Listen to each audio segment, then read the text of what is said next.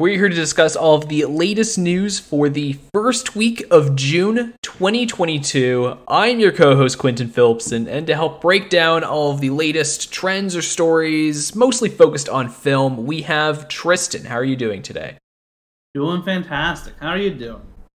I've been doing pretty great. I think, I've been watching some pretty awesome films the last week or so. And then obviously, as you would know, we had the bachelor party 2 weeks ago, so that was exciting. So you know what? It's been a pretty good 2 weeks. That's good, man. That's good. How about you? Anything crazy going on with you, or just same old, same old?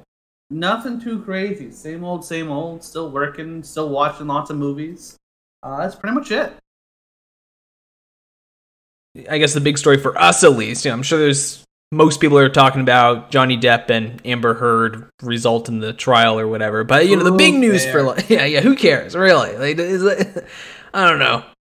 That was like a month ago news. Let's get over this. But you know what? So long. Yeah, I honestly, I've never cared. Everything I know about that trial, I've learned against my will. I do not care. Yeah. Honestly, that's the main issue of trials for me. It takes too long. I lose interest by the time it's over. I don't know. This trial took a long time for what it was. Right. This one just didn't really feel like too important of a trial to me in general. Yeah. They both seem like fairly bad individuals. Yeah, that's what I thought. Like, honestly, with either one of them. And so I don't really care how that one played out.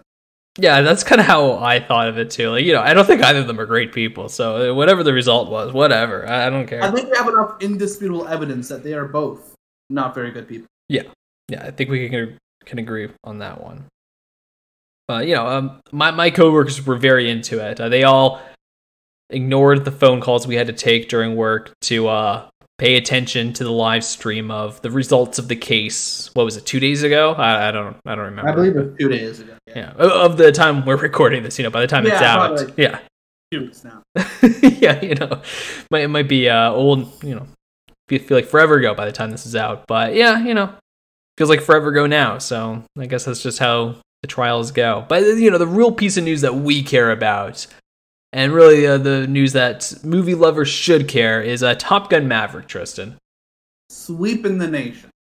Yeah, it really was sweeping. For those that listened to our Pop Topic episode where we made our predictions, our bold cases on what the summer blockbusters were going to be, I think it's safe to say we're only 1 month in of this 4-month summer blockbuster.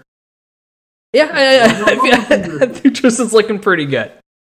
I'm feeling honestly, I think I should have put it fifth, which you called me crazy.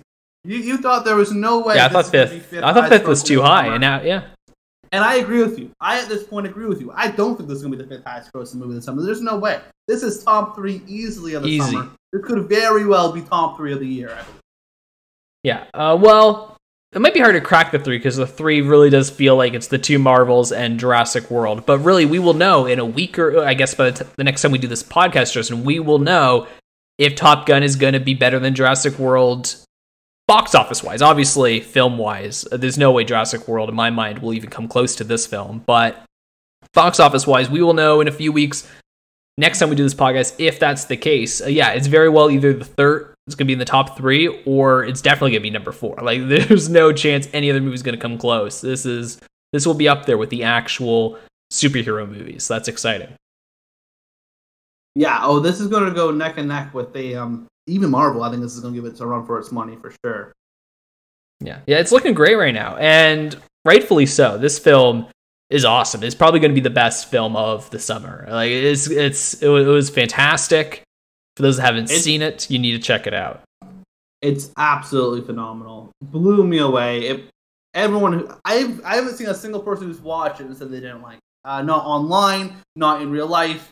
And when was the last time you've ever seen a movie that everyone just seems to at least enjoy? Whether they love it, they thought it was very good, they just thought it was good.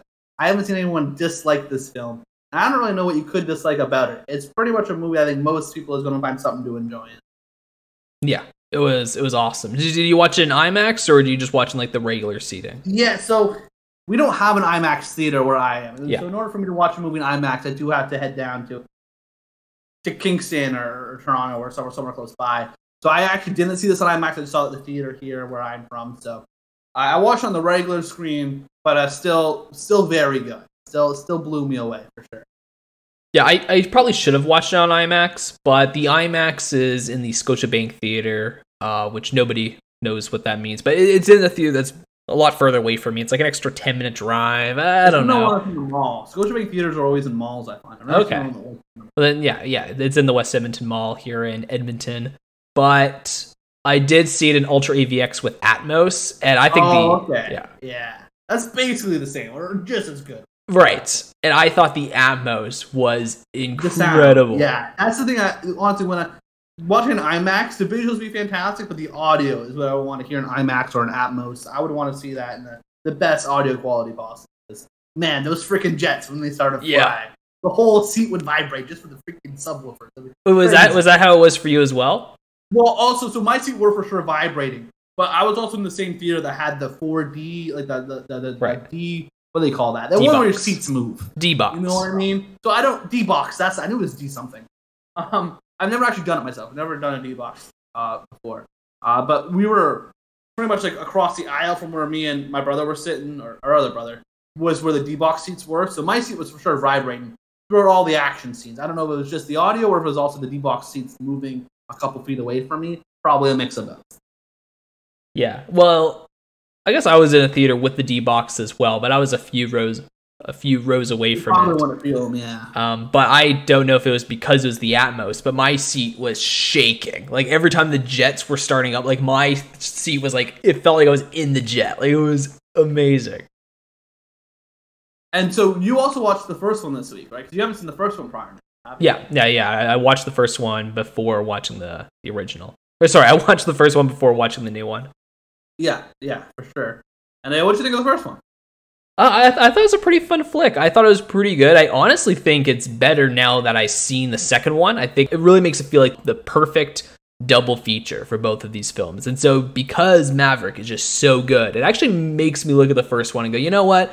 The first one's pretty dang great as well. Even though when I first watched it, I thought, yeah, it was pretty good. It's not my thing, but it was pretty good. Now I think it's pretty fun, actually. I like it a lot. I plan to revisit the original soon, and I wonder if I'll like it more. I enjoyed the first one quite a bit. It's my second time watching it. I also rewatched it this week prior to go seeing Maverick. It's been a couple of years since I watched it the first time, and I think the first one's a very good movie. It's not as a nuts about action as maybe a lot of people would think going into it. You know what I mean? For a classic 80s action film, more grounded, more real. You know, it took a more realistic approach of some sort, a more character driven, and I really enjoyed it a lot. I think my biggest issue with the very first one, at least, was the very, very ending when they go to fight after they all graduate. Spoiler alert for a 40-year-old movie. After they graduate, and then they have the whole mission at the end where they got to go fight those other two fighter jets. That feels real tacked on. They just wanted an action scene at the end of it. Because nothing led up to that. Everyone was leading up to the graduation, who's going to be top of the class. And then they now we want to close it out with an action scene, because obviously a graduation ceremony isn't too action-packed, most of the time anyways. Honestly, the very, very ending is kind of the only thing that kind of feels a little lackluster to me, unlike Top Gun Maverick. Top Gun Maverick from start to finish, lots of action, great characters. I really, really enjoyed this one. This is what blockbusters are about. And it was weird because it feels like just like last podcast or maybe two podcasts ago, Quentin, me and you were sitting here talking about how great The Northman was. Now, this is one of the best action movies we've seen forever. This is what all action movies should be like. And typically, we don't really care for action. And here we are, only a few weeks out from that, once again, gushing about how much we love an action movie, this great big blockbuster action film. And, I really think the past 10, 20 years have done action as a genre a disservice, because I think this year's proven that action movies are just as great as dramas or comedies or horrors or any other, animation, any other genre, if they're done right, if they're done the right way, whether it's a historic epic like Northman or this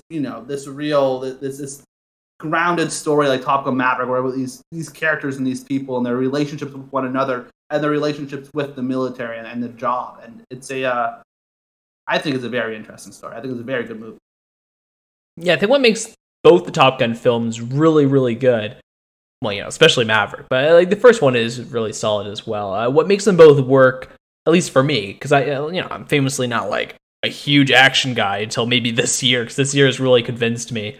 But both these movies, action's not the main goal. The main goal is to really get to know and love a lot of these characters So it's really not contained by one genre. Obviously, action is a big part of it because it is about fighter jets up in the sky.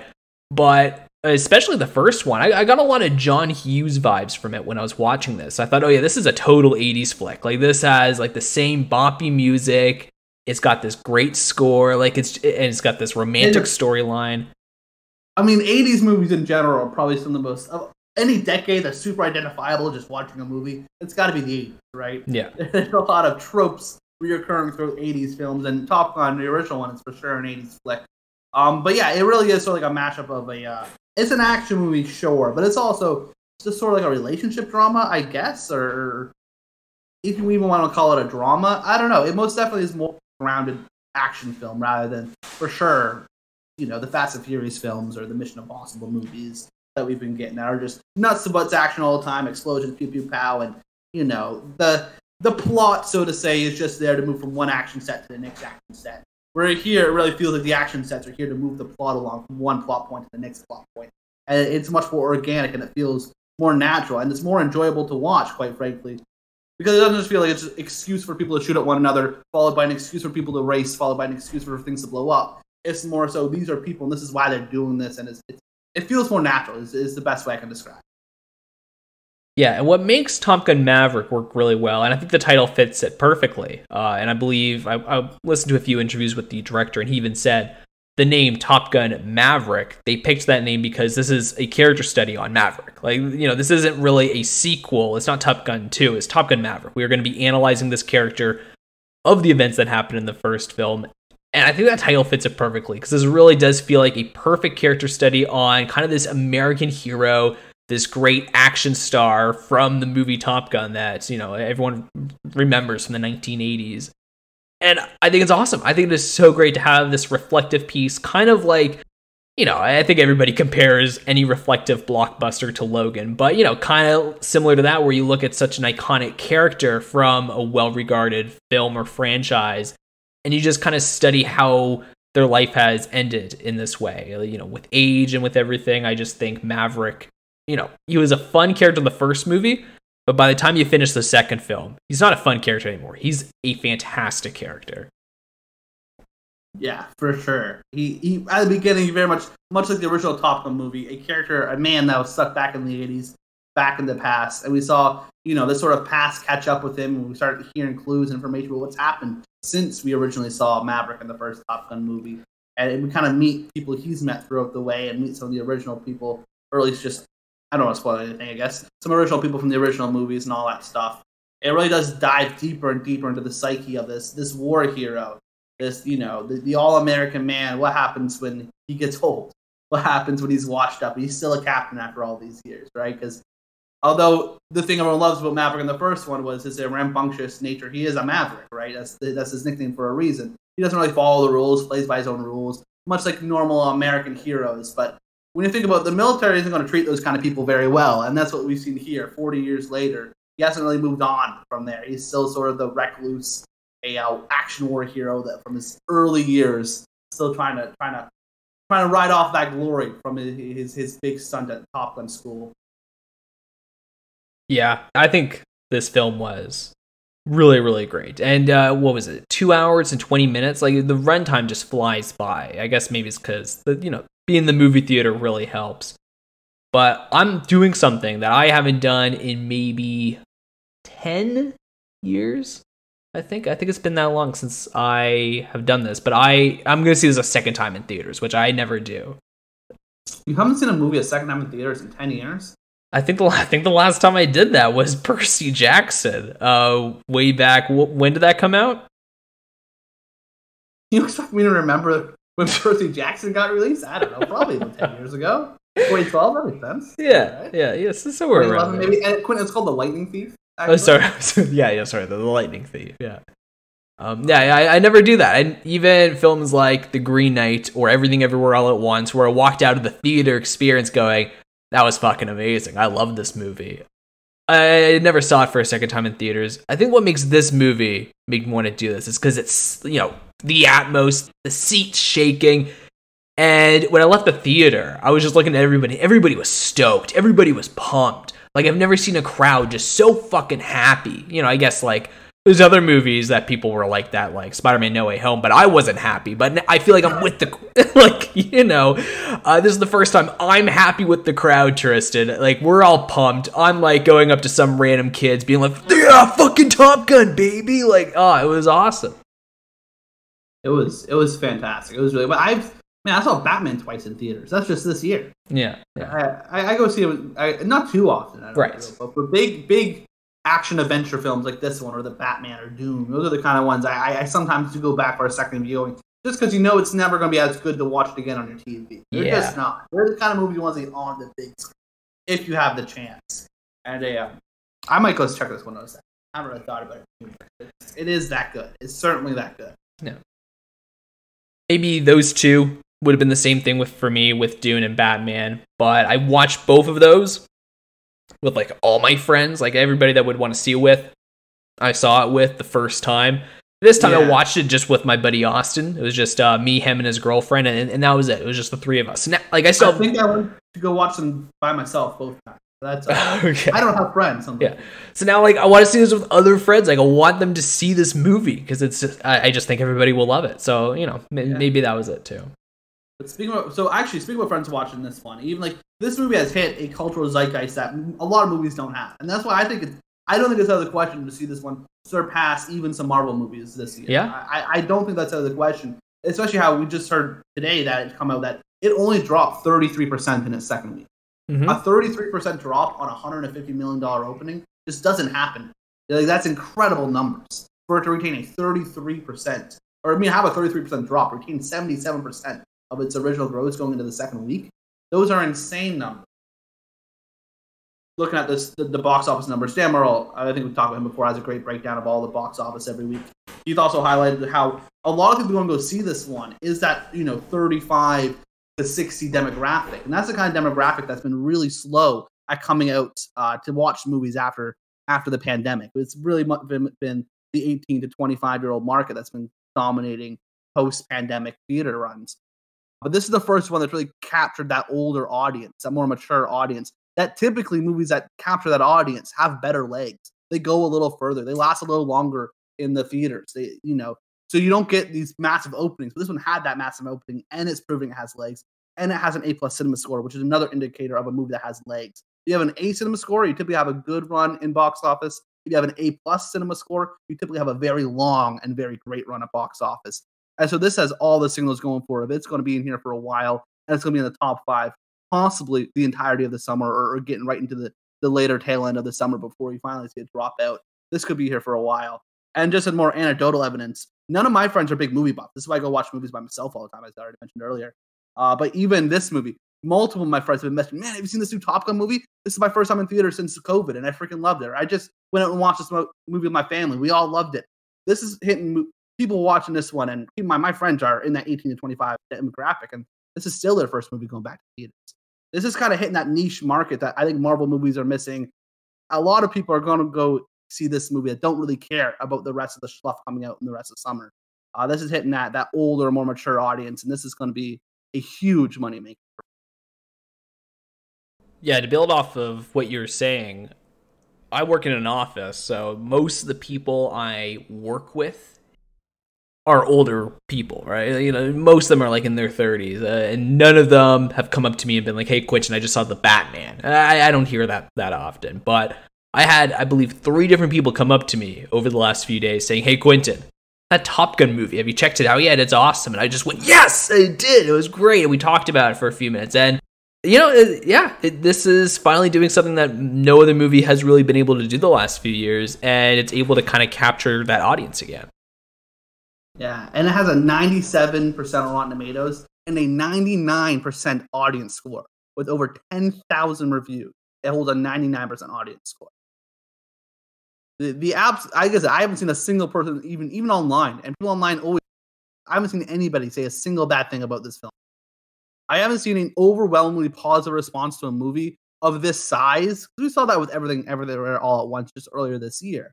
Even that was a super rare case to see that in an indie film with that kind of positive response. We're now seeing that on a major blockbuster, a huge film that everyone's universally loving. It just doesn't happen, especially not I didn't expect it to happen to a freaking Tom Cruise action movie, like a Top Gun of all things. Never saw this coming. Yeah, I'm going to be seeing this again later this week. I believe the day this podcast is going to be out is going to be the night I'm going to check it out for a second time.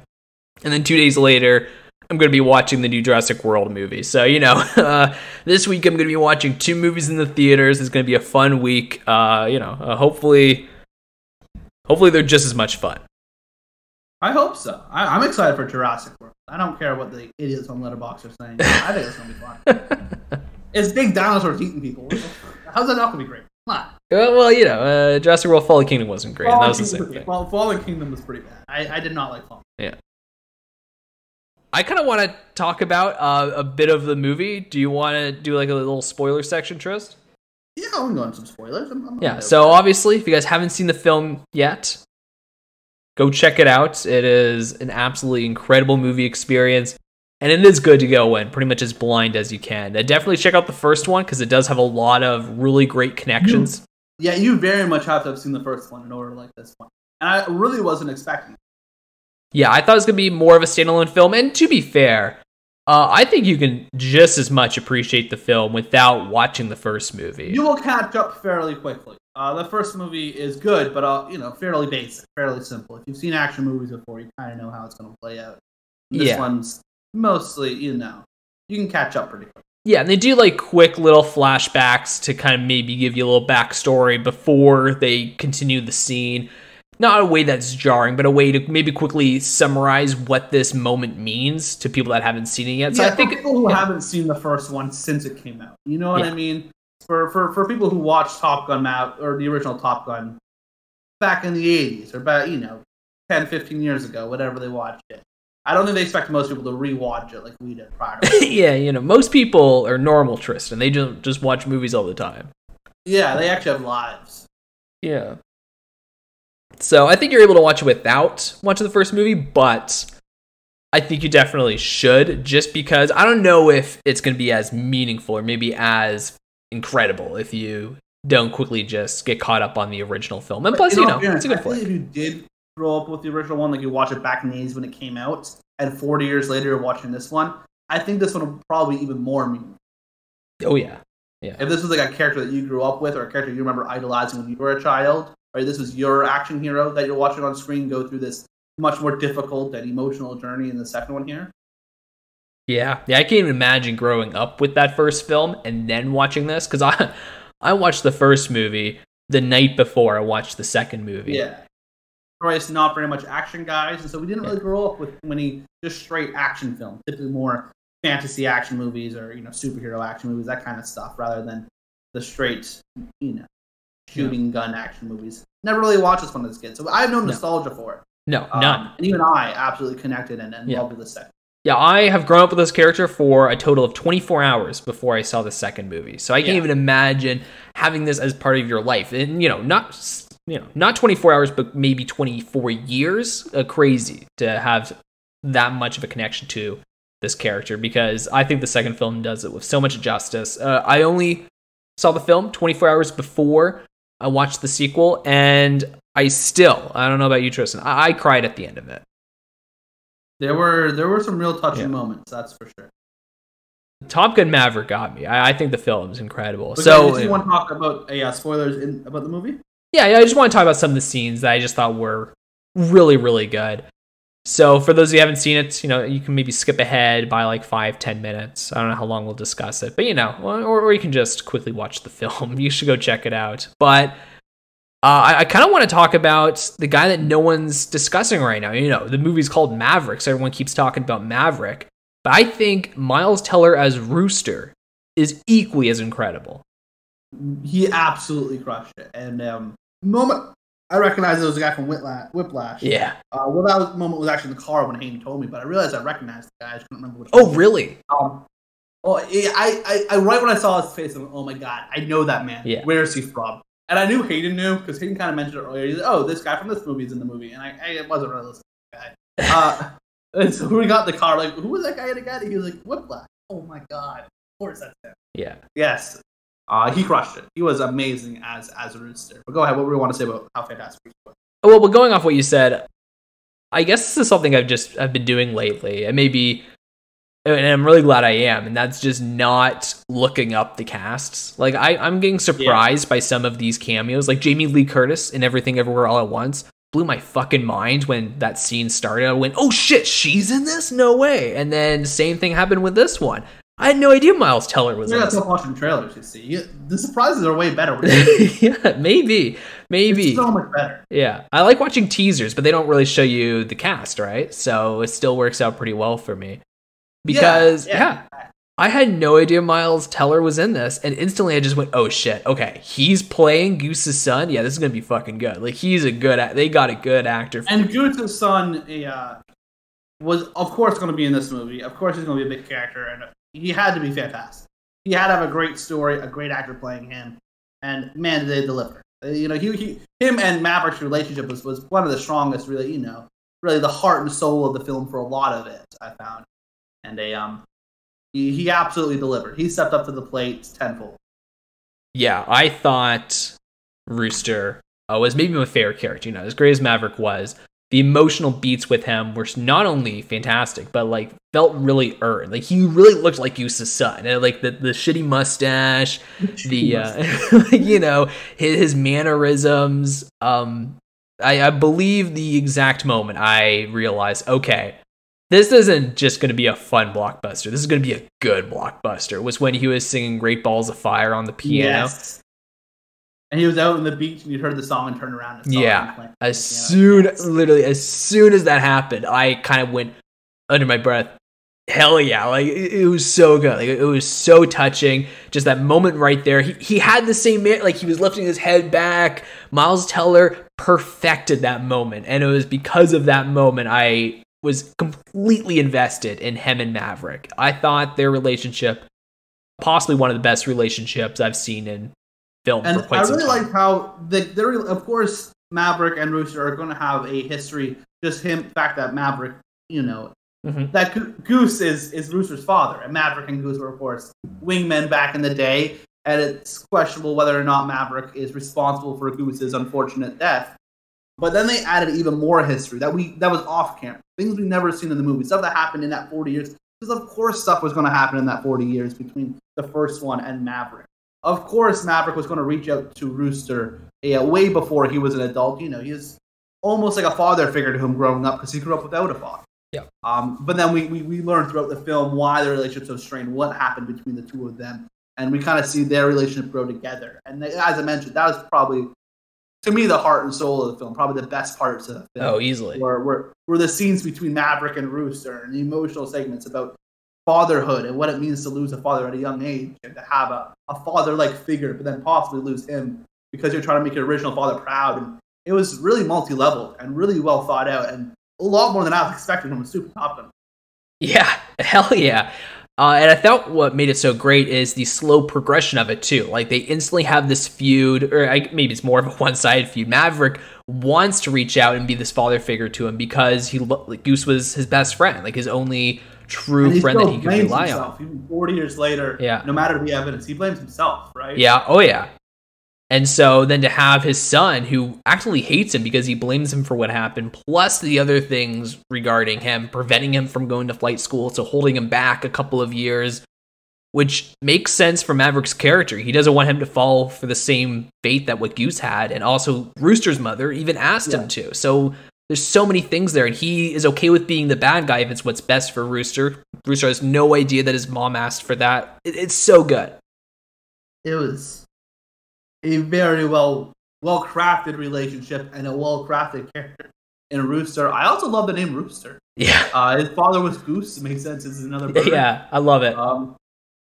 This whole movie. I also, another scene I really, so there's no spoilers here, the scene with Iceman in it, when he came in and they had the relationship between Iceman and Maverick again. I really enjoyed that scene as well. That was another one of my favorite scenes in the film, I believe.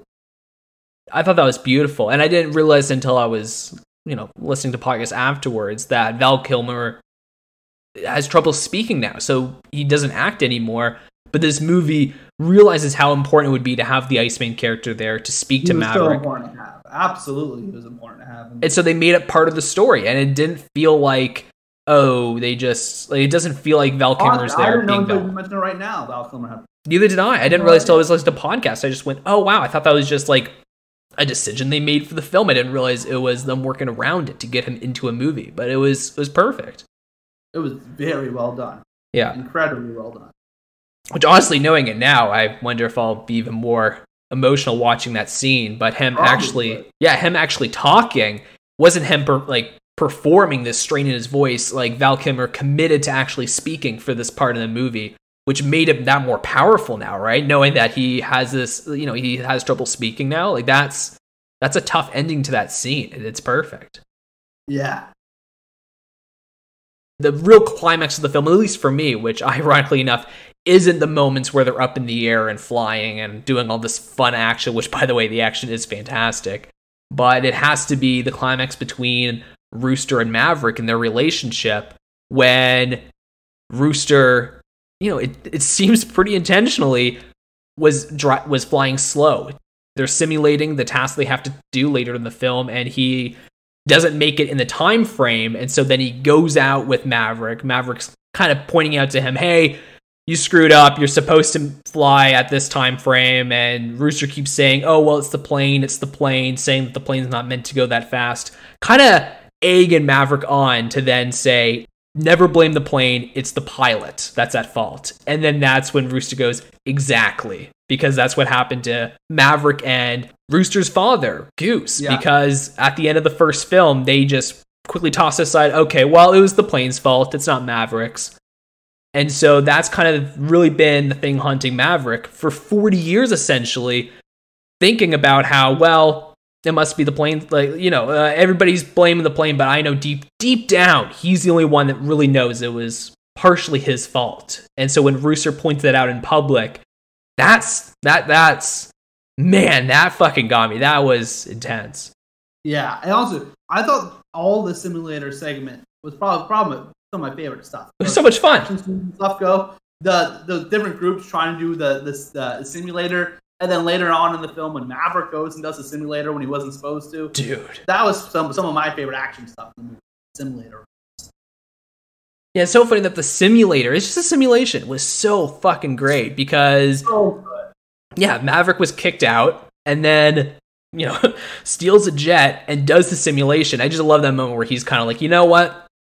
We're going to make this 215 instead of the 350 that John Hamm was going to have them all practice. Like, come on, that's weak. They were all trying to do 230. They had to do it in 3 minutes or they're going to die, right? They had 3 minutes to get in and out. So they're practicing to do it in 230. So they had to go do the actual one and give himself 30 seconds of wiggle room. And he did it in 215 just to prove he can fucking do it. Yeah. And no one else could even do it in the 3 minutes, let alone the 215. Yeah, the 230 they were trying to do, and no one could. It was nearly impossible. And so when Maverick is like, let's make it 215, and everyone in the room is going, oh shit, like, this guy's gonna do this at 215, and you're sitting there in the audience going, holy shit, this is gonna be fucking awesome. Like, it was so good. Yeah. And then he does it and hits the target without the laser sight. He does that just freehand and hits the target up. Incredible. Yeah, it was fucking badass. I think one thing that was really important was the one guy, the main commissioner guy, or the main general, whatever his name is, he bumped it up to 4 minutes, right? He said, let's do it in 4 minutes, right? Yeah. Which when he did that, he wasn't planning on them coming back. Yeah. They had 3 minutes to do it. He knew he was sending them out to die with 4 minutes. And that's why when Maverick does do it successfully, he goes, you're the only one who can prove that you can do it, and you prove that you're the only one who can do it and get people back alive. He was sending them out there to die if Maverick didn't step up and do that. Yep. Yeah, John Hamm was just ready to just let them all die. Yeah, he was sending them to their death. Yeah. And that they most definitely pointed at that. Like, it's not in the movie. He was sending them to go die. Yeah, it was very clear that he just wanted the task done. While Maverick, obviously, considering Rooster is there, and he's just a fucking hero. So obviously, he wants everybody to come out alive. He's going to do this heroically. Fuck, was it? Yeah, it was so good. And even the other characters, we don't really, it's hard to talk about them because they're not as in-depth as Rooster and Maverick. They were all great. I gotta say, I love Hangman's helmet. Yeah. His helmet? His helmet was so cool with the 2 A's missing, as in like a game of Hangman. Yeah. Fucking awesome. That was so cool. And I liked how, which is very similar to the first film as well, based on their names is their personality. And it kind of foreshadows their character arc. You know, Hangman doesn't have a whole lot, but his name is Hangman because he leaves people to die. He leaves people hanging. It's a real life thing, right? All pilots in the Air Force and Navy have the call signs, all given to them by their peers based on the personality traits. Right, no, but I'm saying it's fantastic that's why he has the name, that he leaves people out to die and he only looks out for himself and doesn't really save anybody else. And then his character arc is at the very end. He saves people. Like, he doesn't leave people out to die. He goes out of his way to help them. Like, that's awesome. Like, it is just like such a funny name when he first says it. You're like, okay, yeah, that's just his character, right? He's very full of himself. And so even that he's a very minor character, I think his arc is fantastic for such a minor kind of villain, you know, kind of a douchebag. Kind of replacing Iceman from the original, where Iceman was sort of the hot shot, sort of rivaling Maverick in the original. He's sort of the hot shot, head of the class. Oh, yeah. He's better than this one. And he does it very well. Yeah, no, he's definitely the Iceman, and obviously Rooster's kind of the Maverick for this one. Yeah, Rooster would be the Maverick of this one. And so I think the ending is great. How both of them, both Maverick and Rooster, have this moment where they sacrifice themselves for each other. I think that's fantastic. Like when Maverick goes back, and I thought for a second I thought he was going to kill himself when he flies his jet into the bomb. I thought for sure he was going to die. I 100% thought he was going to die. Yeah, it got me. I thought for sure he was dead. And at first I thought, wow, that might actually be a really, really great ending. And it would have been. But I do love the ending that they still went with. I actually thought it was a better call. I thought they made the good call. But either way would have been amazing. I really did think he was going to die there. So the sacrifice felt legit for a second. I went, oh shit, are you kidding me, Maverick? When he flies out and sacrifices himself to save Rooster, which would have been pretty poetic. How, you know, he essentially killed Goose, you know, if you want to look at it that way. And then in this way, he's essentially saving Goose's son, which he did, but he sacrificed himself for that moment. I thought it was fantastic. And then when Rooster saves Maverick, just what the hell were you thinking? And he responds, "You told me not to think." Yeah, that was a great moment as well. Yeah, and it kind of becomes like a buddy comedy for a bit, like a little buddy comedy with these two guys in the old F-14, the same planes they flew in the first film. Yeah. It was great. And so I think, and that's the moment when I cried, was when they're both in the F-14. They are getting chased down by these advanced fighter jets, and he can't open the latch, right? Like he's about to die in the same fate as his father. And Maverick keeps going like, no. He for a second, Maverick realizes what's about to happen. The same terrible thing that happened to him 40 years ago is he's going to lose Goose's son, just like how he lost Goose. And then obviously they get out of it. Hangman saves them. And I cried quite a bit here was when they hugged. Because it really felt like he was hugging Goose. And it was in his mind what he wanted to happen 40 years ago when Goose died. Was instead now he's hugging his son as if Goose is right before him. And it was so beautiful. It was just so amazing and so exciting. That's fucking blockbusters, man. That's cinema. It was awesome. That's how you do a freaking action movie. Yeah. Yeah, when they hugged, it got me. It was just so perfect because he looks so much like Goose, and it meant so much in that moment. I loved it. It was awesome. It was so great. I think Miles Teller and Tom Cruise, maybe their best performances ever. And I know Whiplash is amazing, but that's mostly like a J.K. Simmons vehicle. I think this is both their best performances ever. I think it might be. It's pretty close. I think they're both phenomenal. It was a good fucking film, not gonna lie. That was a hell of a movie, that's for sure. Yeah. Anyways, anything else you want to say about Top Gun, Trist? Well, Top Gun, no. If you haven't seen it, if you're watching this podcast, let's be fun. Come on. What are you doing if you haven't? This movie's fantastic. It's most definitely worth the $10 ticket or whatever it is to get in. It's most definitely worth it. I saw Top Gun Maverick on Tuesday, so it's a bit cheaper. $7? Well, I watched with Ultra AVX and Atmos, so it was still $10 and 40 cents. $10 and 40 cents. That was it. Wow, that's actually not bad at all. Yeah. Watching with an even bigger crew of friends. I'm watching with 10 people. It's gonna be amazing. Yeah. Well, I just keep talking about it, and everybody at work is like, well, fuck, I gotta check this out now. And really, I get like a lot of movies we like, they're not for everybody. Even like Everything Everywhere All at Once, I can see where a lot of people, a little convoluted, maybe people don't like it.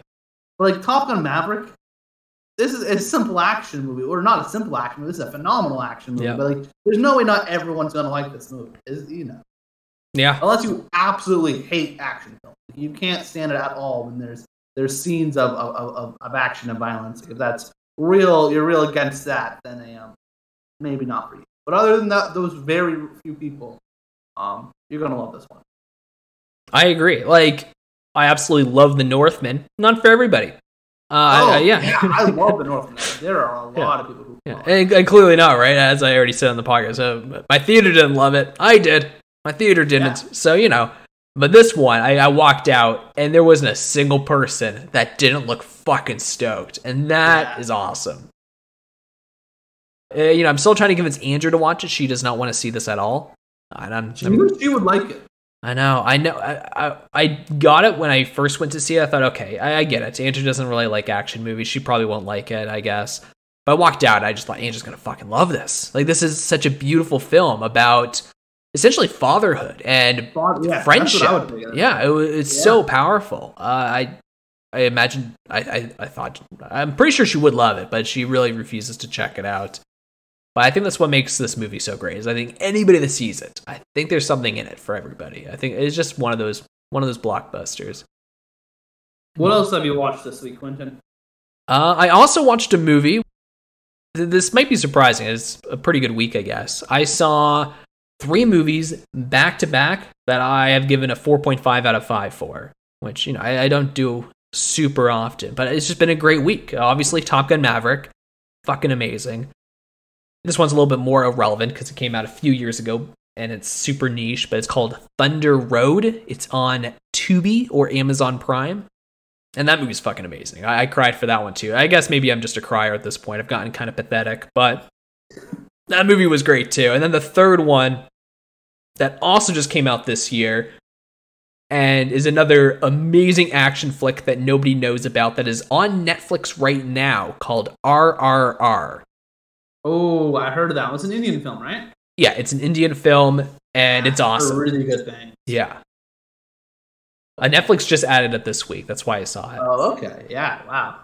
Which is awesome, how Netflix can drop a movie that just came out 2 months ago in India, is now widespread on Netflix. Anybody can check it out. Like, that's awesome. This is what's great about streaming services. And did you do that 4.5 stars? Is that 4.5. I loved it. Yeah, I've also seen 3 movies this week here. I'd only give one of them 4.5 stars. That was Maverick. Hell yeah, baby. I also saw just last night. It was a Friday night. I was a little bored. Didn't really have anything else to do. The Bob's Burger movie. Yeah, how was that? Yeah, I've never seen Bob's Burger. Neither have I. Yeah, I've never seen it. So, but I love animated movies. I've always been harking for adult animation or non-kid focused animation. So, okay, why not go check this one out? I got nothing better to do.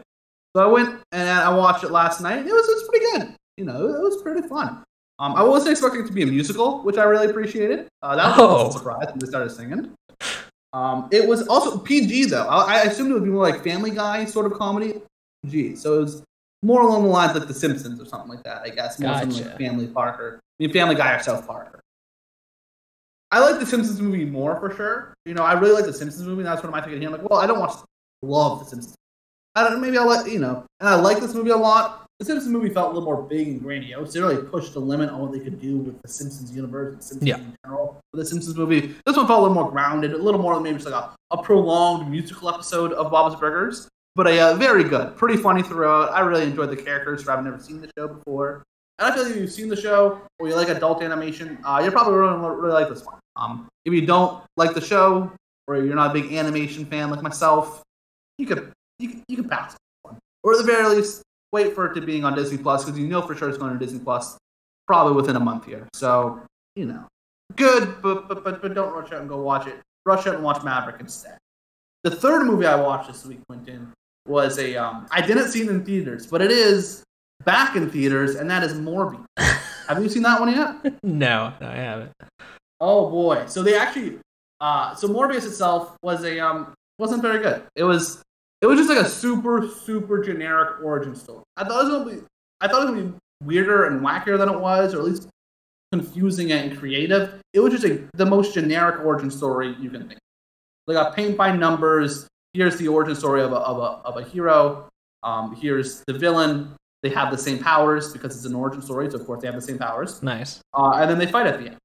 It was a very, very generic. But due to all the memes and jokery and tomfoolery online, they re-released it in theaters this past weekend. You heard about that, right? They put it in 1,000 theaters. All right. Overall, this past weekend, it made $83,000 in theaters.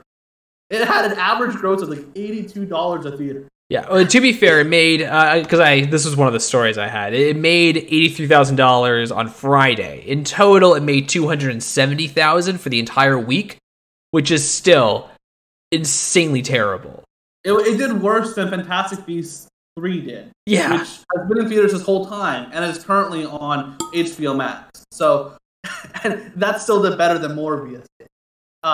The internet fooled Sony into re-releasing this film and to just lose more money than they made, I'm sure. Oh, yeah, there's no way. Yeah. There's no way they made money off this re-release. They lost money on it. It was not worth it. Yeah, $270,000 it made for an entire week in over 1,000 theaters. So yeah, they made about $250 a theater. And who knows how many screens they have. That's the whole weekend, though. Yeah, the entire week. Bringing in about $75. No money at all. Yeah. So it was astronomically terrible, which is so funny to look at the comparison between Morbius and Top Gun Maverick. The two polar opposites, really, of Maverick did insanely well on its second week. Morbius brought it back for a meme because it's so bad, and it still did terrible. That's the story you want to hear. Only re-releasing it was a disconnect between online internet culture and jokes and what people actually want to watch in real life, what people actually care about, real pop culture, zeitgeist. Those are two very different and distinct things. That just because something's real popular online does not mean anybody has any actual interest in that property, that character, or that film in the real world. And this is a textbook example of it. You haven't seen Morbius, you said, right? No. I'll eventually see it, but I think I know for a fact I'm going to hate it. It just looks terrible. That's the thing. And I remember when it first got I saw someone tweet out saying, a lot of people are going to go watch Morbius this weekend thinking it's going to be so bad it's good. But they're going to be really disappointed when they realize it's just so bad it's bad. And that's really what it was. Because it wasn't goofy bad or anything. It was just boring and dull bad. It was just, I know what's happening before the movie happens, kind of. It wasn't good. I don't care for Jared Leto. I never really have. He doesn't say it's Morbin time 1, so that's cool. Yeah, if it really was just memeing and just absolutely brutal, kind of almost borderline comedy of just how cringy everything is, then it would be entertaining. But it just looks dreadfully boring. It doesn't look great. Yeah, it wasn't a particularly. Does Sony make good movies? Besides Spider-Man Into the Spider-Verse, have they done anything noteworthy in the last 3 years? Is Sony... Yeah, Mitchell vs. Machines. Their animation... Oh, yeah. Yeah, you're right. Yeah, their animation's really good. I forgot Mitchell vs. Machines, because that is really good. I love that movie. I feel great film. I feel like I seem like the downer on it on the 2021 podcast, but I fucking love that film. That's a good movie. If you're looking for a great animated movie, yeah, it's on Netflix. Go check it out. It's fantastic. Yeah. Let me look this up. I feel there's a franchise I'm forgetting that's pretty good that Sony makes, and I gotta remember. There probably is, but from I know, is Sony maybe the worst studio of the major ones? Oh, they made Uncharted. And which I know you love. Jumanji. They had another big franchise besides Spider-Man. Those are Jumanji franchise, which are fine. They're not bad. Yeah, you haven't convinced me yet, Tristan. You haven't named a good movie yet. Open Season. Okay, yeah, okay. They got nothing. All right, that's what I thought. Okay. Whoa, bro. They got Surf's Up. What are you talking about? dude, that Bloodshot movie with Vin Diesel that came out just... Oh my god. Yeah, honestly, I actually didn't really realize how bad Sony was until you mentioned this. I'm looking through these, and there is not a good one. You are right. This is an abysmal. Yeah. Oh, Ghostbusters. Ghostbusters is there. like way back in the 80s. Yeah. Yeah, exactly. Like we're heading back to the we're digging too far. Yeah. Yeah, I don't think they've made a single good movie in the last like 10 years, except for Spider-Verse. Films. I might be able to find yeah, I'm sure they maybe. Yeah, maybe. Yeah, I guess blockbusters. I hit the genre. So I typed in Sony movies, right? And there's a whole bunch of all like the newest ones. You can hit like new action comedy, different tags. I hit the drama tag, right? And the movies that are popping up here are the Jaden Smith Karate Kid, Morbius, Spider-Man, the original Sam Raimi trilogy all popped up. Oh yeah, Father Stu, that new Mark Wahlberg film popped up. These are their drama films. This is as dramatic as they get. Yeah, the Sam Raimi Spider-Man trilogy, the peak drama. Has Sony ever won an Oscar besides Best Animated Film? Like, what Oscar have they ever won besides any other movie? Acting, special features, sound, whatever. Anything besides Spider-Man winning Best Animated Film. Have they won any other Oscars? Based on all the movies you said, I don't think so. Sony movie Oscars. They've won 37 Academy Awards. Oh, they made The Father. Oh, now I'm getting some better movies here. They made The Father, Call Me by Your Name, Whiplash, Midnight in Paris. Oh, they made Whiplash? Crouching Tiger, Hidden Dragon. Oh, wow. Crouching Tiger's really great. Okay. Yeah, okay. I guess we just went to the snoozer section. Yeah. Sony Pictures Classics. I think that's the studio that makes the bangs. Like the dramas. And like the ones yeah, okay. And then Sony Pictures Animation makes the ones out. Yeah. Yeah, because obviously we were just talking about Whiplash briefly during Top Gun. Yeah, that's an absolute thing. Great film. Yeah, Matrix. Sorry, the Whiplash. Very good too. Call Me by Your Name. Didn't care for that. I like it. I wouldn't say I love it. The pedophilia aspect of it. He was like triple his age. Yeah. Well, it definitely hasn't aged well now that Armie Hammer's kind of canceled. So. Yeah, exactly. Yeah. Probably not the best film now, but Whiplash. Yeah, so I take it back. They haven't made a good movie in the last like 5 years. I forgot Whiplash. They haven't made a good movie this decade. Yeah, there you go. Yeah, that's a good way to word it. For the animation departments. Yeah, so that's pretty much Sony for you. It is funny that Morbius, like, astronomically terrible. It's hilarious. It's just not a good movie. I don't know who, and also it's like I've never really heard of Morbius before. And I'm pretty well versed in comic knowledge. I'm not a super big comic book nerd, but I have a fairly decent understanding of comic book and comic book characters and stuff. And I've never really heard of Morbius. I don't know if there's a lot of Morbius fans barking for a Morbius movie. I don't really think anyone is asking for this movie to me. If we stick with movies, Quentin, but there have been a lot of television shows come out just the past like 2 weeks. Like a new season for Stranger Things just came out. New season for The Boys just came out. The long-awaited Obi-Wan Kenobi show just came out. I've been catching up on any of the small screen favorites that have recently come out. Yeah, I saw one episode of The Boys. That's it? That's it. Okay, because I've seen all 3 episodes of Kenobi, 2 episodes of The Boys, and 1 episode of Stranger Things. So I'm a little behind, especially on Stranger Things. There's like 7 episodes out now. And they're all over an hour long, which is just way too much time. Yeah. But I will get around to watching them. I guess there's not much to discuss since you haven't seen any of them. It's been a good few weeks, a great few weeks for movies, and also a great few for TV. There's so much great stuff on. There's just so much to watch, and it all seems to be super high quality content that most people who have seen it seem to be raving about. So it's a great time to sit at home and do nothing. Well, I'm all caught up on Better Call Saul. You didn't ask about that show, Tristan. Oh, right. Well, that one just ended, right? I haven't seen Better Call. Yeah, so that was the show I was busy watching, and I've been watching Amazing Race with Andrea. So that's. I feel like I've been watching a lot of TV. I guess just not the stuff everyone's talking about.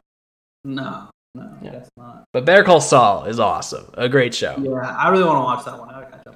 Yeah, so I just saw the mid-season finale of like the final season, similar to Breaking Bad. They have they broke the final season up into 2 parts. A lot of shows have it's kind of lame. Yeah. Ozark did it. Stranger Things is doing it this season. I get it, but to me, it makes a little more sense for like Ozark and Stranger Things, where they're Netflix shows, so they dump half the season and then wait a couple weeks and dump the other half of the season. For shows like Better Call Saul that has 1 episode a week, and then they just stop for several weeks and then continue for 1 episode a week, that feels a little weird.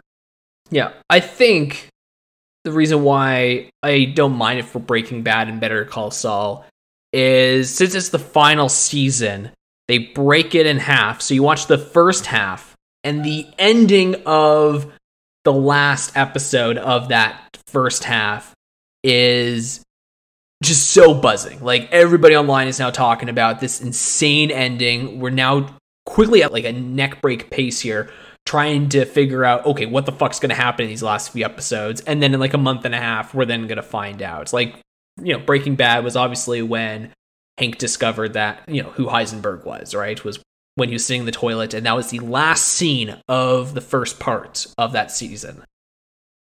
Better Call Saul is a pretty similar moment.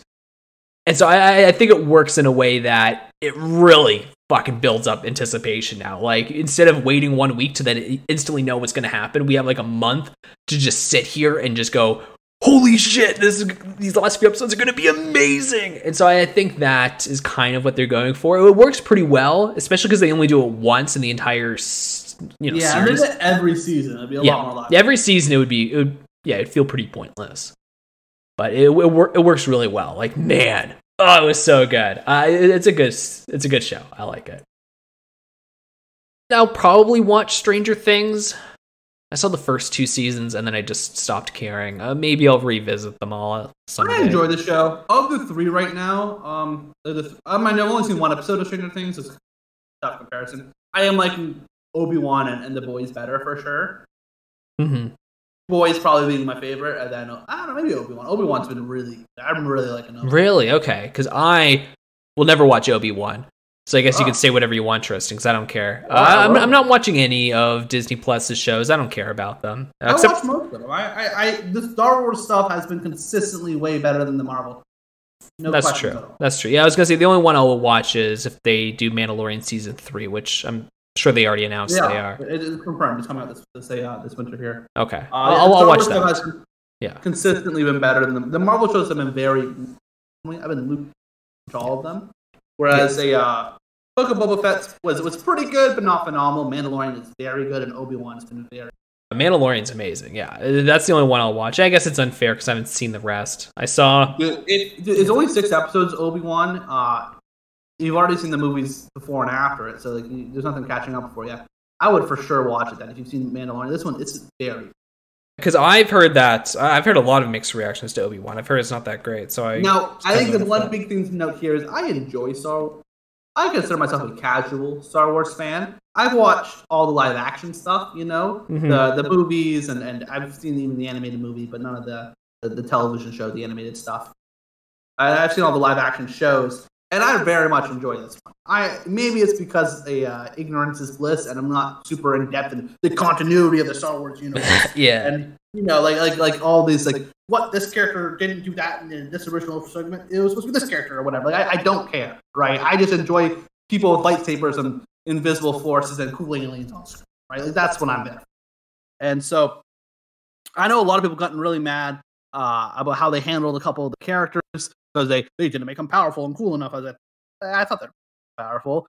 And there's this one character, I think her name's Vera is her name. She's also known as the third sister, I guess her nickname. And she's played by a black woman. And a lot of Star Wars fans are not happy about that. Even though she's been probably my favorite part of the entire show. And they show that I like a lot of the parts. I thought she was cool. When I finished watching those episodes, I'm like, man, she must be everyone's favorite character. She is insanely cool. She has stolen the show, and she's not even on screen that much. And I went online, and boy, was I freaking. People apparently hate her, and I do not know why. I sort of know why. I don't want to spoil it for you and for people listening because it's a major spoiler. Something that she does that apparently she shouldn't do or shouldn't be able to do. I don't know. I thought it was badass as shit. But everyone got real up in arms. But they got real freaking mad. I watched it. I was like, holy shit, that was fantastic. And everyone else disagreed, I guess. We also have a little Princess Leia, a young Princess Leia in it, and she is absolutely she is fantastic. The young actress they have for her crushes the role as a young Princess Leia. She is like a little Princess Leia. She's fantastic. Give me a little excited here. Yeah, I've heard nothing but bad things, so this sounds good. Like I said, I am a casual fan. This is checking all the boxes for me personally. I've been having a great time. I thought it was a lot of fun. Yeah, I guess that's the thing with Star Wars. It's kind of the opposite of Marvel, where Marvel could literally make like the most mediocre garbage, and Marvel fans are just like, "This is cinema, baby." Oh It's man, so true. it's so good. Why have I never thought of that before? You raised such a good point. Yeah. They absolutely love it. And then Star Wars, the bigger of a fan you are, you just fucking hate everything new that comes out of it. You're like, oh my god, they ruined the lore of Chewbacca. This is insane. I think that largely has to do with the fact that Star Wars is mostly nostalgia based. Yeah. A lot of big nostalgia, big Star Wars fans love it because they grew up with either the original trilogy or their totally original trilogy when they were young, and they grew up with the prequel trilogy. A lot of people love it because it's all nostalgia based. So whenever you start doing things that you shouldn't be doing or changing things that shouldn't be changed, you are wrecking their childhood and destroying the franchise that they love. Whereas Marvel fans, this is a new franchise, right? Unless you are a child right now, you probably don't have childhood nostalgia for the Marvel MCU, at least. Maybe, the comic books and whatnot, but that's very different. And so here, anytime they could take a little shit on the floor, and the Marvel fans would suck their dick for it. They love it. Like it's, Marvel fans are insane. But Star Wars fans are even worse. Yeah. Because they just hate everything. You can make a very good television show, like Obi-Wan Kenobi has been, and people just shit on it for no reason. Yeah. No matter what they do, they're going to get criticized. And that's a good point. People are going to hate it. Yeah. No matter what they do. It's funny because the only reason why I just stopped watching Disney Plus shows is because I kept hearing everybody go, "Oh, Loki is so good. I love this show." And I was like, well, fuck. I kind of like Loki. Okay, I'll check it out. And I hated it. I thought that was so boring. I thought it was so pointless. Yeah. It was painfully terrible. Like, I just did not like it in the slightest. It was so boring, and they're at like a DMV the whole time. Yeah. It was just like a shitty office building. Yeah. I want them to explore the multiverse. Also, speaking of which, actually, I don't know if you knew this, Tristan. Did you know that the Daniels were going to do the Loki show? See, that would have been phenomenal. So Loki so the Daniels were supposed to do the Loki show, but they turned it down, finally got some money to make their movie Everything Everywhere All at Once that they've been wanting to do for years. So they finally got the greenlit for that, and so they turned it down because they were busy finishing it up, actually, I believe.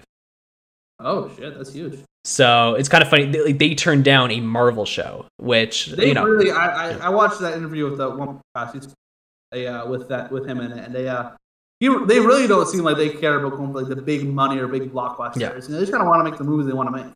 I love that. I love how it really does get that vibe of they don't care if they make money or not. They don't care if people watch their stuff over and over in these big theaters and say, "Oh wow, their Marvel product was amazing," or their Star Wars project was so great. Like they don't care if they're part of this big franchise so millions of people watch it. The people that watch their stuff are the people they want to watch. Like, they just want to make the movies they want to make, and if anybody likes it, that's fucking great. They're glad people like it, but like they're not gonna like bend to the medium. Like they're just gonna make what they want. Yeah, it's great. Like their films are so out there, especially Swiss Army Man. It's great that they make what they want to make. I love it. Yeah, exactly. I love that. But I'm excited for anything they make at this point. Yeah, anything they make, I'm watching it opening week. I just think they'll be so much fun. But I do think it's funny that they were initially going to do Loki, which is essentially a multiverse show, and they turned it down. To be fair, I doubt it would have been much better. I'm sure Disney would have still made sure it was painfully boring. But yeah, Loki was just not my show. Is it weird that Falcon and Winter Soldier is my favorite of all the Marvel shows? Oh my gosh, that's crazy. And like easily, it's in my mind. It's like, yeah, it's the best one. It just is. Yeah. But I would still I'll put it on par with Book of Boba Fett, which is easily my least favorite of the Star Wars shows. Wow. Okay. I guess Star Wars. I did really like Book of Boba Fett. I just felt I personally had some problems with the end. Yeah. Yeah, so because everyone said Loki was so great, now whenever there's a new project going on, people are saying it's okay or bad. I just assume, oh wow, it must be terrible if the people that liked Loki don't like this. If a Marvel show or movie comes out with mixed reviews, you know it's going to be a real stinker. Because Marvel fans are insane. So even if it was mildly good, they'll be over the moon for it. Anytime you see any reviews on a Star Wars show, take it with a heavy grain of salt. People are going to hate it no matter what. Yeah, which is why as big of a fan as I am of films, Tristan, I still have not seen Doctor Strange. It's been like over a month now. Yeah, and that was one that was a lukewarm reception. Yeah. And it wasn't a very good movie. It had its moments that I enjoyed. Yeah. There were parts that you could see Sam Raimi's creative style really coming through, but they were few and far between. And overall premise, I just don't think Doctor Strange is a leading man. I don't think it's Benedict Cumberbatch's fault. I don't know. I just felt, for what I think, he doesn't strike me as a leading man. He always seems better in like an ensemble films or in like a smaller role like he was in Spider-Man. Him as the lead, I'm not sold on. I don't think he's an interesting enough character to carry a movie. Yeah, they just announced that this movie Doctor Strange could be dropping on Disney Plus within this month, so that's exciting. That I'll see it in a few weeks now for free. But whereas Scarlet Witch should have been the lead because she can absolutely help. Scarlet Witch is a character that could be the lead. Yeah, she's a great character. That's a super powerful character, but do it right. I like Scarlet Witch quite a bit. Yeah, I guess I'll wait till I see Doctor Strange too. But I always thought the first Doctor Strange was a bit of a snoozer. I vividly remember when watching Infinity War, I just went, "Wait, this guy's awesome!" Like, wait, how come? Well, I don't remember his movie being good, but yeah, he is really good. Maybe in a group setting, I think he's at his absolute worst in No Way Home. He's an absolute idiot in that movie. But movies like Infinity War is good. The writing for a lot of that more. So one thing, I think Benedict Cumberbatch plays the character well. I think he's a great doctor. Yeah, he's a good actor. I just think the character itself isn't super interesting enough to help by himself. And also that's also the thing. In order to make the plots and stuff interesting, they have to make him not all-knowing. He can't just close his eyes and meditate and see the future a billion times to find out the answer every time. Because it's boring. So either A, you just make the character stupid, because why wouldn't he be doing that? That's clearly the smarter move to do if you can see the future, check the future. You know what I mean? Like, if you have those powers, use them. Why are you not? Or it's just really simplistic and he does it. So that's why I don't think he's a very, very good lead character. Yeah, the more powerful the superhero, the more boring of a film character they are. Unless you have to have some sort of edge. Like Scarlet Witch, where she's largely corrupted by her own power, right? Like she has a stakes to it, where at any moment she could snap and kill everyone. And that kind of thing. Like there's stakes there. There's more than just a green rock is their kryptonite, and they can't fight it. I guess just yeah. Well, to be fair, I guess I haven't seen my fair share of Scarlet Witch. She seems kind of vanilla herself. I haven't seen WandaVision or Doctor Strange too, but I don't. Yeah, you really know it's WandaVision and Doctor Strange. Yeah. Prior to then, she has been a real side. Yeah, but she's very minor aside from those two projects, so that's probably why in my mind she's kind of just a side character that doesn't do a whole lot. But she might have. Really, all I know about her is she has a romantic interest in Vision. That's all I know. Yeah, but then you know what happened with it, right? After Endgame, yeah. Right, I guess Infinity War, but I know what happened to my boy Vision. I like that guy. And that's sort of the crux for everything that happens with her since those movies, right? In WandaVision and makes sense. And in a Doctor Strange 2, the fact that she was forced to kill the one thing she loves. Yeah, that's true. Anyways, we can quickly, I just wanted to touch on two projects that are coming out soon that, one of them wasn't just announced, but there's a bit of an update here. One of them was just announced. I'm sure you've heard of this, Tristan. Winnie the Pooh, Blood and Honey. Yeah, so first and foremost, it sounds like a great idea. The fact that Winnie the Pooh is now public domain and making a horror movie where it's Winnie the Pooh killing people sounds great. But the fact that the horror movie, at least from the stills we see, just people in Winnie the Pooh costumes killing people is fucking stupid. I don't care. I want Winnie the Pooh out there killing people. Not some jackass in a Winnie the Pooh costume. How lame is that? Yeah. But then, would a little horror movie have the budget to make like a full CGI bear the whole time? It might be a little unrealistic. So I'll take whatever I can get. It sounds hilarious. Why does it have to be a small budget? Like, why can't why is Sony doing this? It's public domain. Anybody can do this. Sony can't. Sony's, Well, Sony can't do it anyways because they can't make a good movie. Yeah, well, it doesn't have to be good. Most horror movies aren't. I just want Winnie the Pooh slaughtering. Yeah, I don't need this to be another Morbius. I'm okay with just this being some campy movie from some low-budget film. Why is it like A24 or Blumhouse? Blumhouse could do it. Yeah. This isn't an A24 film, but this is a Blumhouse film for sure. You're right. This is a Blumhouse production all over. And they could do it justice. They could do it justice. They make it low budget, but they make it look good. Well, I bet you Blumhouse right now is looking at this announcement just going, fuck, why did we think of this? Right now, they're rolling for public domain going, what else can we use? Yeah. What do they got? Yeah. Top 5, is that old enough yet? Yeah. Winnie the Pooh, I think that's awesome. I think this is the kind of remakes we should have, where it's just absolutely insane. Just complete ludicrous. Yeah, 100%. Like, do I need to see a live action Lion King? No. Do I need to see, like, would I like it more if it was like Simba eating everybody? Yeah, no. That sounds like my kind of thing. Like, that's awesome. Yeah, I think this is awesome. And the name Blood and Honey, like, it makes me know that this movie's gonna be very aware of what it is, and that's awesome. So I'm looking forward to that. That will definitely be a Quentin pick for the 2024 ranking whenever we get to that movie. But the other movie that I wanted to quickly talk about, and we kind of briefly discussed the MCU, in particular the Spider-Man films, with our boy Jon Watts, who was supposed to direct the new Fantastic Four film. He just stepped down a few weeks ago, and they've announced they want a big director for this one, Tristan. Jon Watts, not a big director? Well, Jon Watts stepped down, so now they're looking for a big director to take. Why did he step down?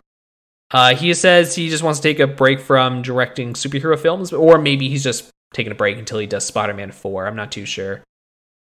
Fair enough. Yeah. Which honestly was the best decision ever, because I fucking hate Jon Watts as a director, so I can't wait till we get someone better. What Spider-Man movie did he did? I thought you said he did Spider-Verse. Oh, no. He did the 3 MCU Spider-Man films: Homecoming, Far From Home, and No Way Home. Anyone who directed No Way, Spider-Verse has no. Oh, yeah, no, sorry. No, if he did Spider-Verse, the direction of that is fucking awesome. That movie's great. Oh, man, yeah, it was very well crafted. Yeah. Mostly on the director. And I thought Jon Watts was the one that did the MCU Spider-Man trilogy. But those are the only movies of his I think I've seen. Yeah, and I'm not even saying those movies are bad, because obviously I love Spider-Man Homecoming. I just think his directing style is so bland and like almost essentially non-existent. Like, there's no style to these movies. They're so vanilla and so... It is tough to tell if that's on him or just on the MC.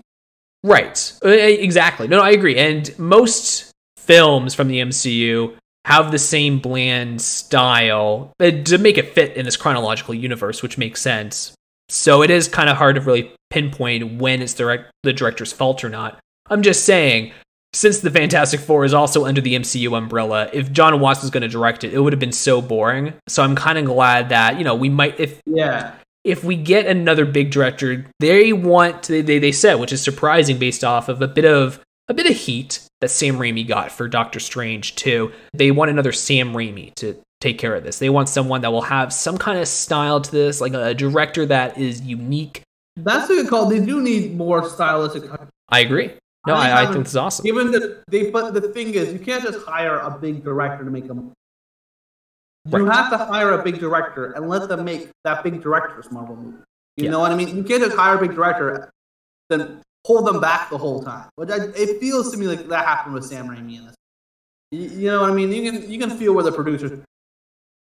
To be fair, they'll never not do that. I think Sam Raimi's. I haven't seen the film, but from what I've heard, is essentially the best case scenario you're going to get. Well, like, there's a bit of style if you look at it, and you can appreciate the style to an extent. It is one of the most interesting Marvel. Yeah, I will give it that. Plot wise, it just wasn't very good.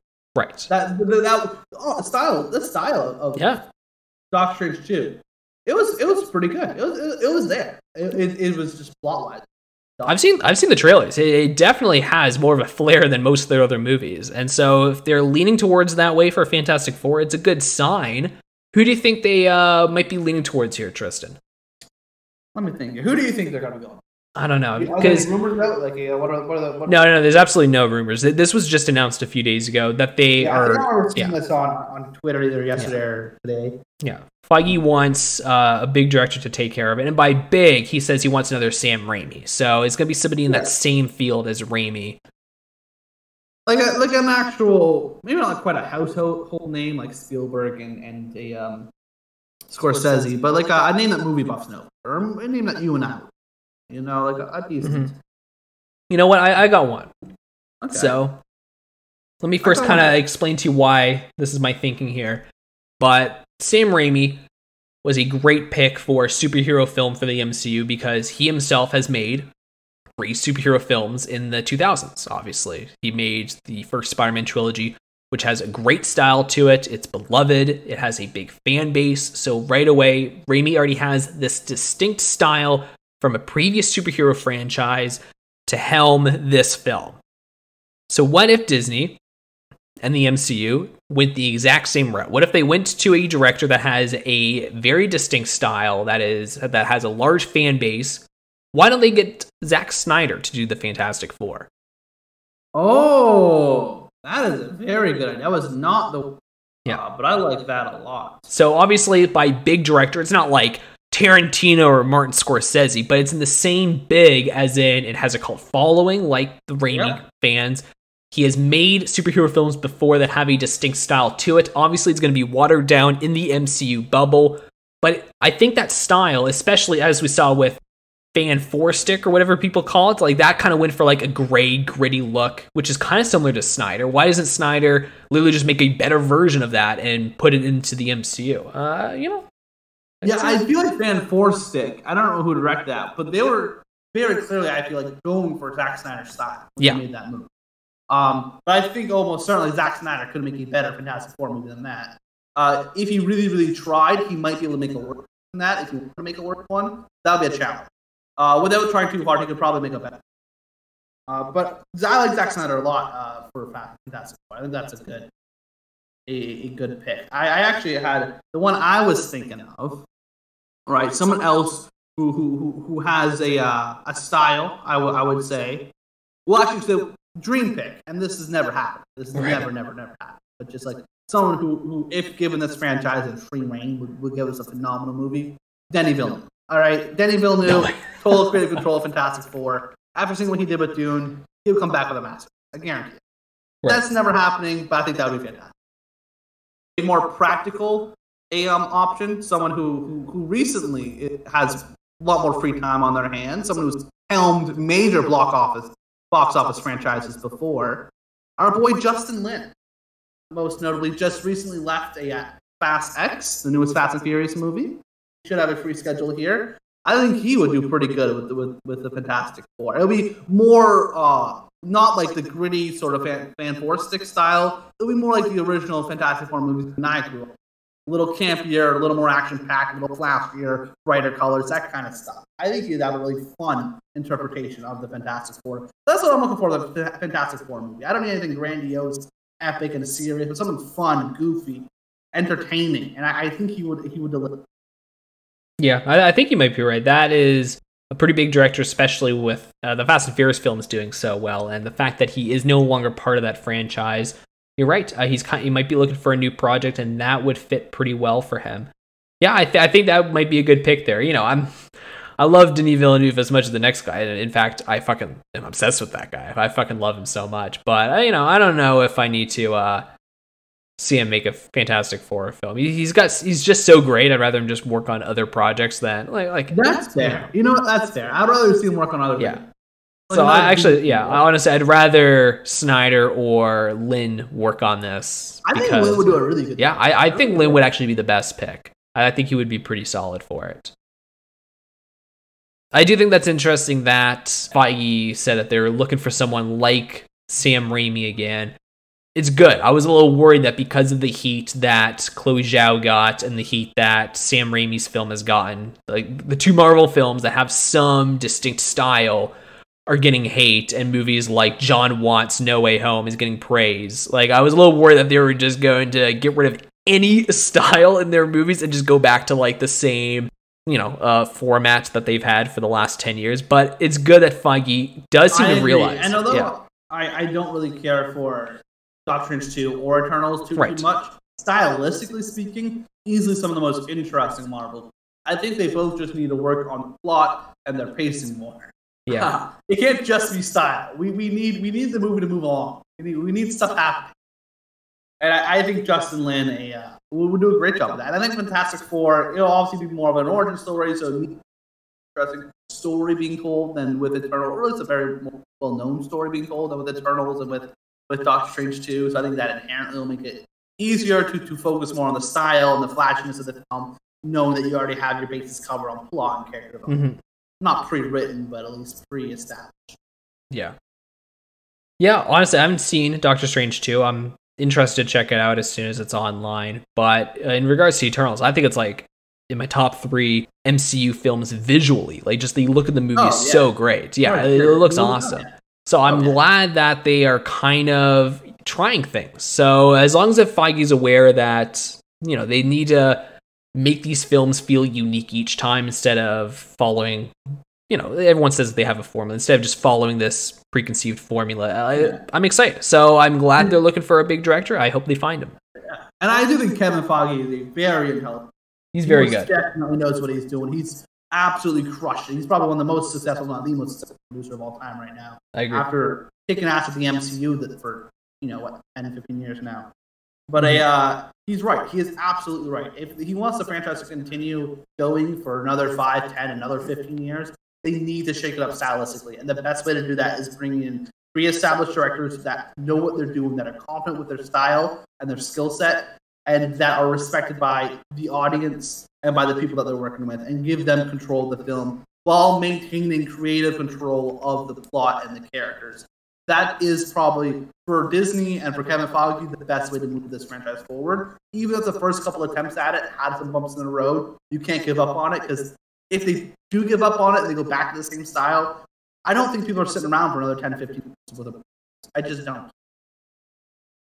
Really, if the MCU gets Zack Snyder for an MCU movie, is that essentially, is that the nail in the coffin for the DCEU? Like, isn't that entire DCEU just thriving off of the Snyder fans just every week? Snyder's out with the DCEU. Snyder's not involved with that, and he has been for a while now, except for the Snyder Cut, because fans were crazy about it. But if so, they will add a relatively small number-wise, but a very loud, a very passionate fan base to the MCU that are more fervent than even current MCU fans. Even crazier, more fanatic. So yeah, they will be. And if you think right now the dick riding is hard on the MCU, just wait until Snapchat. Oh yeah. Yeah, Zack Snyder's Fantastic Four is going to be the most hyped film ever, because you have not one, Tristan, but 2 insane fan bases: the MCU fans and the Snyder fans. It is a movie of the ages. Yeah. Disney would re-release the Fantastic Four based on how much Twitter buzz that movie would get. Though, if they want to make it really interesting, you just want to blow Twitter up in an afternoon. If they have Zack Snyder directing Fantastic Four, but announce that Daisy Ridley will be playing the Invisible Woman, you will pit Snyder fans and MCU fans against the Star Wars fans. And you will see a Twitter civil war that we haven't seen. Yeah. And they will be fighting Morbius. Oh, man, if they get Morbius in there somehow, get Jared Leto on. Jared Leto, that's Mr. Fantastic. Yeah, well, Snyder has a bit of, he's had history with Leto, so there's a chance. Wait, really? Well, he directed Jared Leto as Joker in Zack Snyder's Justice League. Oh, right, because I'm like, he did. Well, I was even there, but right, I think he was in that for like 30 seconds at the end. For 30 seconds. I think it was for like 20 minutes, Tristan, but the movie's 4 hours long. It only felt like 30 seconds. Yeah. Well, it was, the directing style was so good, it felt like it really felt like a breeze in the air. I just wanted more Jared Leto Joker on my screen. Yeah, it was quite a treat. So, a lot of fun movie news this week. It's been a great week. Anything else on your interest? No, it's everything. All right, well, have a fantastic week, guys. Go check out Top Gun Maverick if you haven't already. And we'll see you guys later.